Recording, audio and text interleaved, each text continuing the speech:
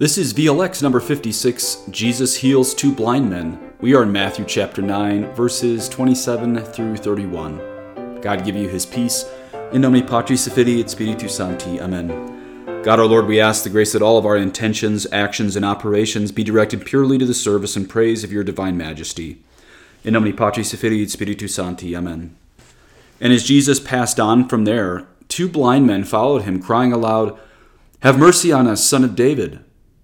When he entered the house, the blind men came to him, and Jesus said to them, "Do you believe that I am able to do this?" They said to him, "Yes, Lord." Then he touched their eyes, saying, "According to your faith, be it done to you." And their eyes were opened. And Jesus sternly warned them, "See that no one knows about it." But they went away and spread his fame through all that district. Thus are the words of the Holy Gospel. So let's put all of this in context. We are obviously in Matthew chapter 9. We are in Jesus' public ministry full of miracles right now. Before today's section was a girl restored to life and a woman healed. That was VLX 55. And after this, what we're going to see in chapter 10, we're going to see that Jesus calls his 12 apostles. Now you might think they've been following him and seeing all these miracles up to this point, and you'd be correct. But he's going to give all the power of the miracles that we're hearing of and seeing at this point to them. Chapter 10 starts with, quote, "And he called to him his 12 disciples and gave them authority over unclean spirits to cast them out and to heal every disease and every affliction," end quote.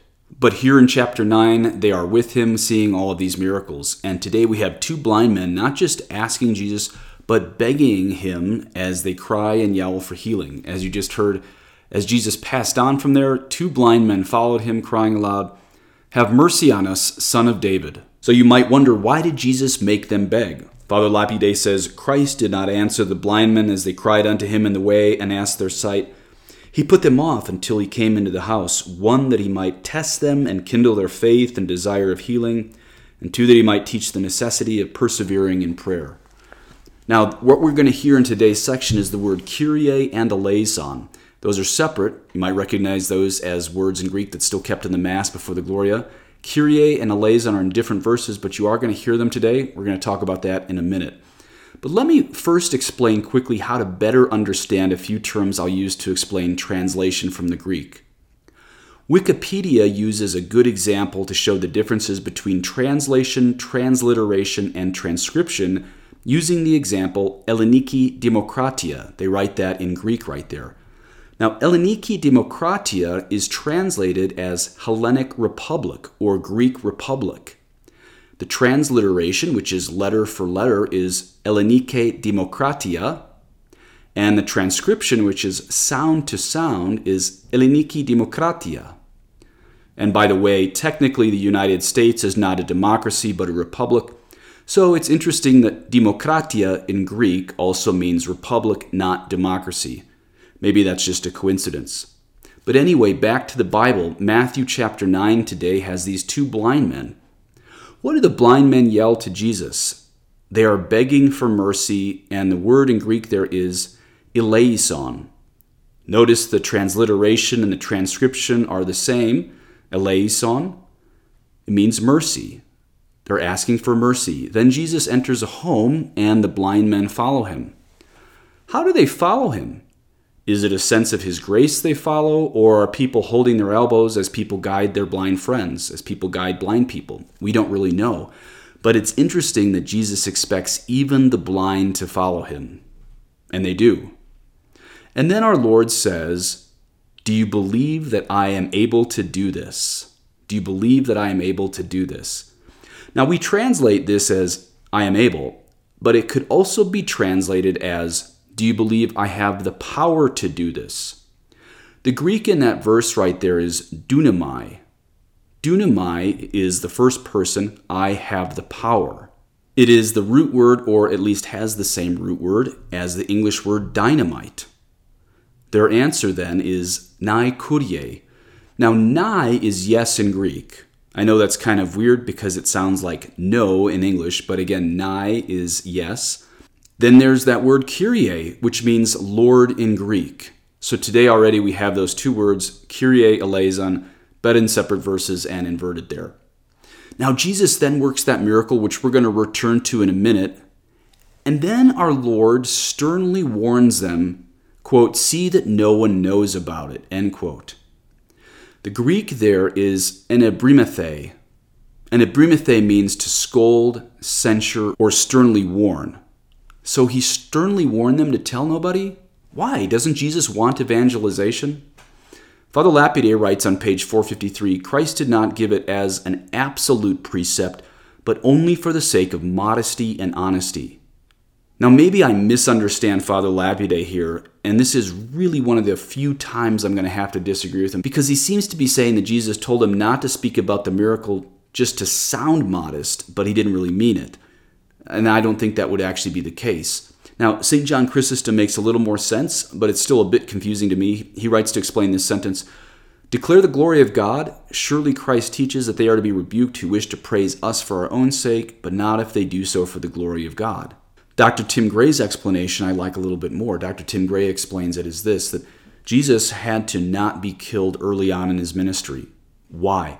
So as to establish a church. As I just spoke of in Matthew 10, we're going to see all of the power of the miracles given to the 12 apostles. I mean, if you think about it, if the only purpose, and granted, this is the greatest purpose of Jesus on earth, the passion, death, and resurrection that redeemed us, but if that were the only purpose, then certainly he didn't have to wait for 3 years into his ministry. He could have been killed in the second year of his ministry, and his infinite precious blood would have covered us, or the first year of his ministry, and the infinite merits of his precious blood would have covered us, those who accept our Lord and his salvific mission. Or, if you think about it, he could have been killed in Egypt by one of the pagans, and as a 12-year-old boy, him being the God-man, the God boy, I guess, still could have atoned for the sins of the whole world if he had died as a 12-year-old. Or we can even walk it back all the way to when he was a baby. He could have willed himself, Jesus, the second person of the Trinity, could have willed himself to die with all of the holy innocents as a little infant. Would that blood have been enough to redeem the whole world? Of course. So if Jesus could have died with all of the other holy innocents who were killed by Herod's soldiers, if that blood in that little body would have been enough to redeem the whole world, and I agree it would have been, then why did he wait?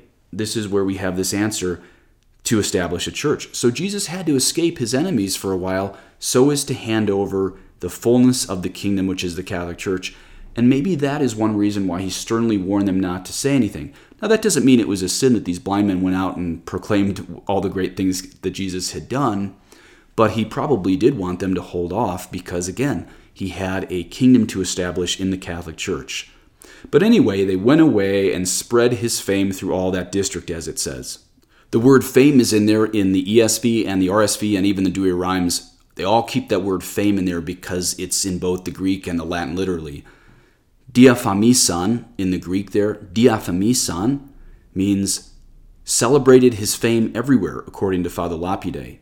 The Vulgate, which is what St. Jerome translated from the Greek into the Latin, is diffamaverunt. Diffamaverunt also means, according to Father Lapide, celebrated his fame everywhere. Notice how close the Latin is to the Greek. Dimafaverunt and diaphamisan.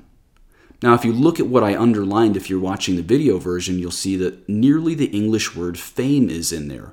Fame is in the Greek, fame is in the Latin. So Christ's fame is going before him.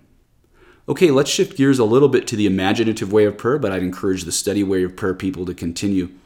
The ESV says, "Then Jesus touched their eyes, saying, 'According to your faith, be it done to you,' and their eyes were opened." Now, Greek and Latin use gerunds, or present participles, much more than the English. But notice the ESV got it right. It didn't just say he said, but used the word saying. Why is this important? Look right there. The Greek has the word saying, legon, in verse 29, meaning that all three of these things happen at once. What are these three things? One, Jesus touching their eyes. Notice I'm using the gerund, touching. Jesus touching their eyes. Two, Jesus speaking about power to their faith. And three, their eyes being opened.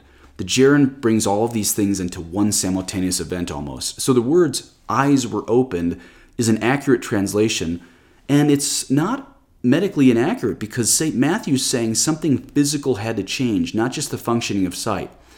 If you've ever seen a blind person, you know that their eyes frequently atrophy. Their eyes atrophy into nearly useless organs.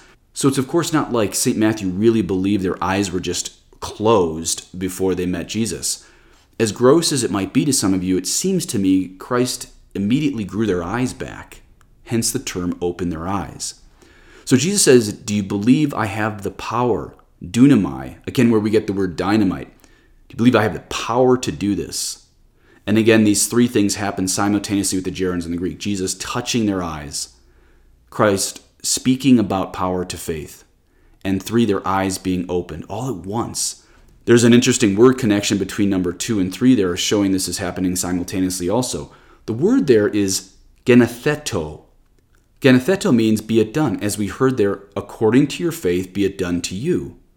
The words be done here in verse seem quite inconsequential, but be done is one Greek word, just one Greek word, genetheto, which has the same root word as the book Genesis in English, or another word in English, generation, or genetics.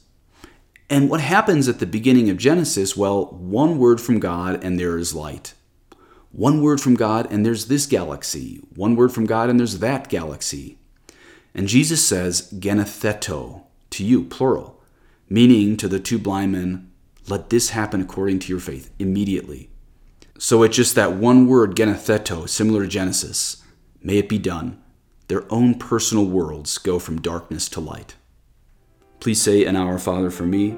Et benedictio Dei omnipotentis, Patris et Filii et Spiritus Sancti descendet super vos et manet semper. Amen.